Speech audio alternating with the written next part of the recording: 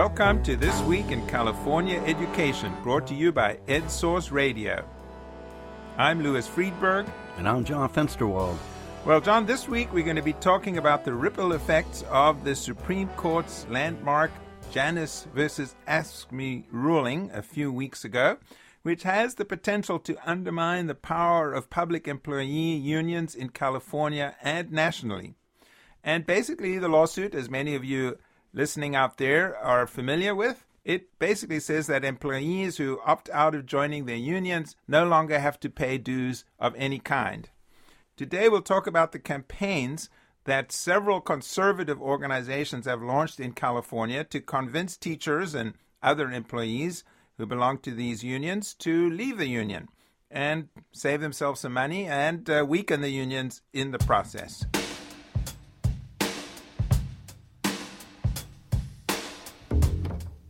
But first, there was a significant development when Secretary of Education Betsy DeVos finally approved California's education plan that it had to submit under the terms of the federal Every Student Succeeds Act. The feds had sent the plan back twice for revisions, and it had to be approved before California could receive at least $2.4 billion in federal aid. John, was there any doubt that California might actually lose those funds? That's a great question that won't have to be answered. You know, over the past 6 months or so, there were members of the state board who were willing to go to court over a fundamental disagreement between the federal approach and California's approach to reform, which is laid out in the local control funding formula.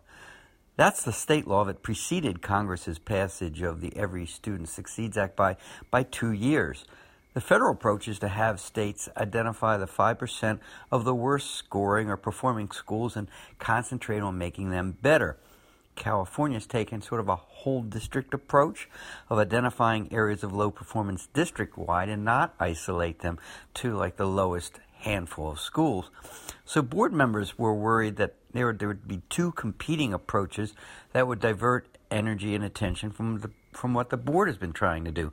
So I'm glad the state and the feds worked it out. So we'll see if the lowest performing schools, which the state still has to identify, improve in the context of the state system. We'll find out in 3 or 4 years. I did notice in the press release issued by the U.S. Department of Education, with DeVos's approval, that both Mike Kirst, who's president of the California State Board of Education, and Tom Torlakson, our superintendent of public instruction, were quoted indicating how innovative California's reforms are. That to me indicates quite a high level of harmony between California and the Trump administration, at least on this issue. So it looks like we won't be talking about this plan for quite a while, John, or at least until some advocacy organizations look at the fine print of the plan and try to make sure that the state actually does what it says it's going to do.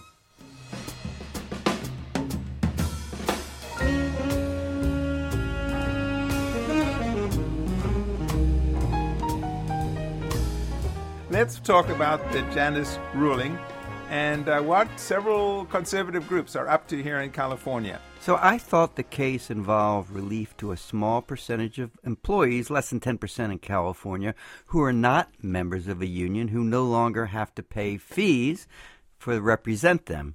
90% of teachers in California are dues-paying members of a teachers' union, and part of that cost covers lobbying and contributions to political candidates.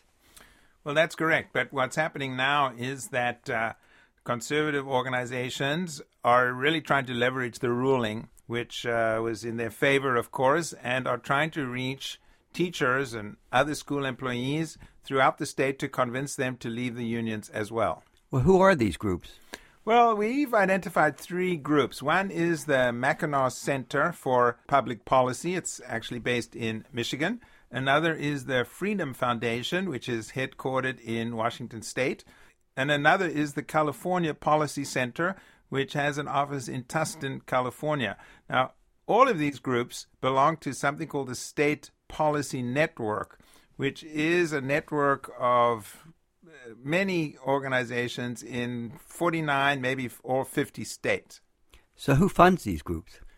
Okay, I knew you were going to ask me that. We don't know. The fact is that like any non-profit organization, they actually do not have to disclose who their donors are.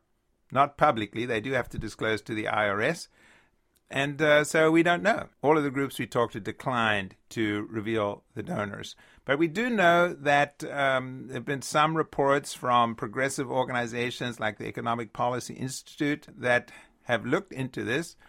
And they know that the State Policy Network, for example, does get money from a lot of corporations and also a lot of very well-known individuals and organizations and foundations on the conservative right, such as the Koch brothers and organizations associated with them, the Bradley Foundation, and the Scaife Foundation and others. But we really actually don't know where the bulk of the funding comes from these organizations who are working in California. Well, we did have a chance to speak to a leader of one of the organizations you mentioned, Will Swaim, president of the California Policy Center. It's a small organization based in Tustin, California, Southern California, and it started about 5 years ago. At the time, it was looking into public employee pension reform, and then it created a site called Transparent California, where you can look up the pay and salary of every public employee in California, and for retirees, how much pension they make. Yeah, and that's a large number of people, 1.4 million or so public employees, and several 100,000 of those are school-related employees, the biggest chunk. And then also on the site, they have the names of 2.5 million or so former state employees who are drawing pensions from the state.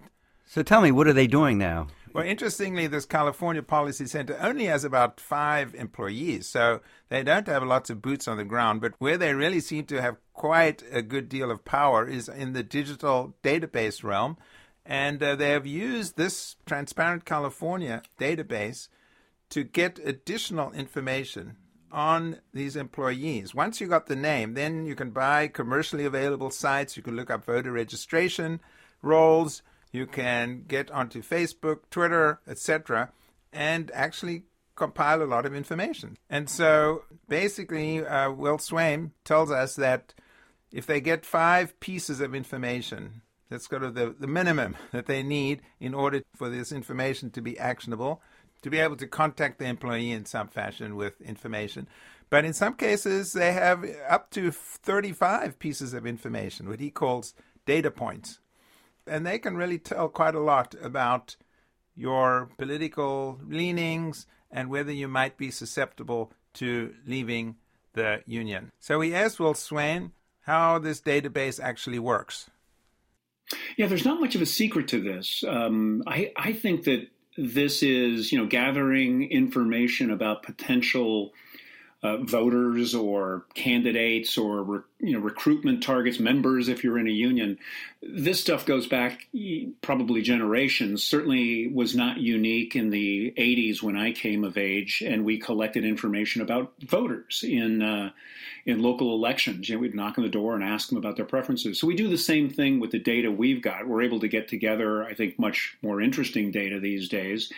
And so when you say 5 data points, we're really talking there about something that's not terribly mysterious. We're looking at things like a mailing address, a personal email rather than a work email, because unions block work emails from these kinds of information campaigns. So, we're looking for a number of pretty conventional ways to get in touch with somebody and let them know what their options are.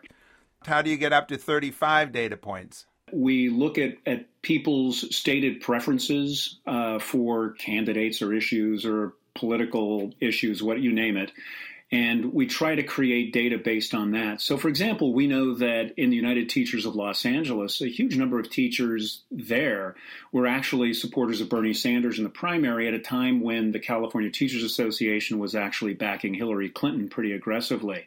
So we know that these people supported a candidate that had the populist and perhaps, even sort of left liberal politics of Bernie Sanders. So we know that about them. We know who they communicate most frequently with in public media. So we can put together these kinds of things so that we can make sure that the message we deliver to those people is really contoured to the things that interest them. Do you mind social media, Facebook, Twitter? How do you know what preference they have on a number of things? Yeah, you can do this in Facebook in a fairly conventional, non-Russia hacking kind of way. I think I mentioned the Obama campaign did this really successfully in 2008 in micro-targeting. It really lays out a beautiful blueprint for how you use social media to identify what interests people have. That helps us build out the data profile of the people we're trying to talk to. So what percentage of workers do you think you'll be able to convince to leave the union? Well, again, I'm not trying to be coy here, but our goal is not to tell people to leave, but to let them know they've got the choice, and then to help them if they want to act on that choice to leave. We can talk, if you have time, about some of the responses we've gotten from people who do want to make a choice, but don't necessarily want to leave the union they're in. They're really attached to their local. So I think that, probably 20% is the number that we'll see within 2 to 3 years. That was Will Swaim, president of the California Policy Center, a conservative organization based in Southern California. To get the union perspective, we asked Joshua Pechtold, who is president of the California Federation of Teachers. It has over 100,000 members, what he thinks of these tactics and whether he thinks they will be effective at all. I think it would be naive to believe that they're not going to have any influence. We've expected this all along. I believe the Koch brothers indicated they were going to spend a few $100 million on this effort. Their track record indicates that they do things pretty well. But, our work in the last couple of years and our work currently to get members to recommit and to be active in their locals would suggest that most members are going to stay with their unions. So I think unfortunately, we will lose some membership, but I think at some point there's going to be a plateau when we're going to begin to regain those members. We're trying to make sure that we don't alienate people, that if people leave, we'll talk to them in a respectful way, but with the end game of being able to get those folks back and people who are agency fee payers who are no longer paying agency fee, we're also going to continue to engage them. So, and when you say agency fee, you mean those are the people who are paying their share of union fees that don't include payments to political organizations and so on, political contributions that you might make? Yes, we use the words agency fee and fair share interchangeably. They were paying up until a few days ago, until the Supreme Court ruled. So they no longer have to pay anything, but we're going to continue to engage them and see if we can't get them to be members of our locals and our unions. So let me ask you about that. Obviously, the Janus ruling did not come as a surprise. I'm sure you would have hoped that the outcome would be different, but you've been preparing for this for quite a while. The Friedrichs case a couple of years ago was trying to do the same thing. So what have you been doing, and what will you be doing proactively to try to ensure that there isn't a big drop-off in membership? Well, yes, you're right. We've been preparing for this for some time. We've been engaging our members, talking to them, trying to move agency fee payers into becoming full members because we knew that it was very likely we would lose agency fee. So many agency fee payers thought they were part of the union, and we wanted to talk to them. We want people who legitimately don't want to be part of the union. There is a process. They have to send in a letter, and they're going to get out of the union. And we hope that leaves a decent taste in people's mouths so that when we really make an effort to engage them to come back to the union, they won't have had a bad experience. Josh, what's the message that your members are hearing from these groups? Is it, hey, it's $1,000, you could be going on vacation, or is it these guys don't represent your political views? What are you hearing from your members that the groups are telling them? Well, I think it's varied. I think in some cases, save your money and sign this card or whatever. In others, it's, your union doesn't represent your political interests. So I think it varies. I will say that having looked at some of their flyers or whatever, they're very sophisticated, they're very well done, and I think unfortunately, some members are going to fall victim to that. We will lose some folks. But, what we're hearing right now is that most people are saying, to heck with that, I'm sticking with the union. Just one last question. Obviously, fewer members means less money coming into your coffers, and you pay organizers, you pay people who negotiate contracts and so on, help at the district level. Are you concerned that with less money you will be less effective in being able to negotiate contracts, and that relates to salaries and so on, that teachers are hoping will go up? Well, we have to be concerned about less revenue coming in and not being as effective as we might be. But, in the CFT, we've spent considerable amount of time looking at our internal priorities. We've decided that internal organizing had to be at the top of the list. We've been able to cut close to 20% of our revenue. Fortunately, we've been able to minimize the number of layoffs. People have retired, and so we've just not replaced them. But, our organizers, our field reps, now have more responsibility. They have more work. And at some point, potentially, the cuts could be so damaging that, we wouldn't be effective. We hope not to get to that place, but it's a serious blow. That was Joshua Pechtold, president of the California Federation of Teachers. Well, how effective, Louis, do you think that these efforts will be in persuading members of unions to quit? Hard to know, John. I think clearly California is different from Wisconsin and Michigan, a very progressive state. Most teachers are pretty progressive. So I think the question is how big a minority of teachers and school employees these organizations will be able to reach and convince. And it's really going to be a test of yet another use of these digital online strategies. The Obama campaign, when he first ran for president, very effective at targeting messages to individual voters. And similarly, the Trump administration kind of perfected that to be even more granular. And so these tactics have been around for a while. See how effective they are in trying to separate people from their unions. It's clear that the groups have a political aim here, which is to weaken the union's power in Sacramento. I don't really think they care about what happens in contracts in local districts. That's their goal, and I'll be interested to see what percentage of membership defections, if that turns out to be, it is as some kind of turning point for the power of the CTA and the California Federation of Teachers. Yeah, but I would say, there's different motives. I know Will Swaim, who we talked to, he argues that this is a libertarian thing. If you want to join union, fine, but you shouldn't have to pay money to support causes or individuals or campaigns that you don't believe in.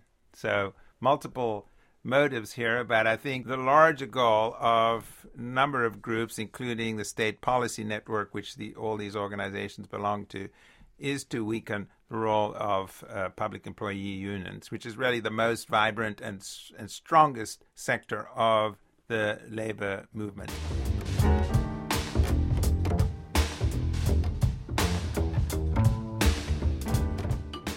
And that just about wraps it up for This Week in California Education, brought to you by EdSource Radio. I'm Louis Friedberg. And I'm John Fensterwald. Thanks to our sponsor, the S.D. Bechtel Jr. Foundation. You can find us on iTunes and at edsource.org/podcasts. Thanks for listening. We'll be back next week.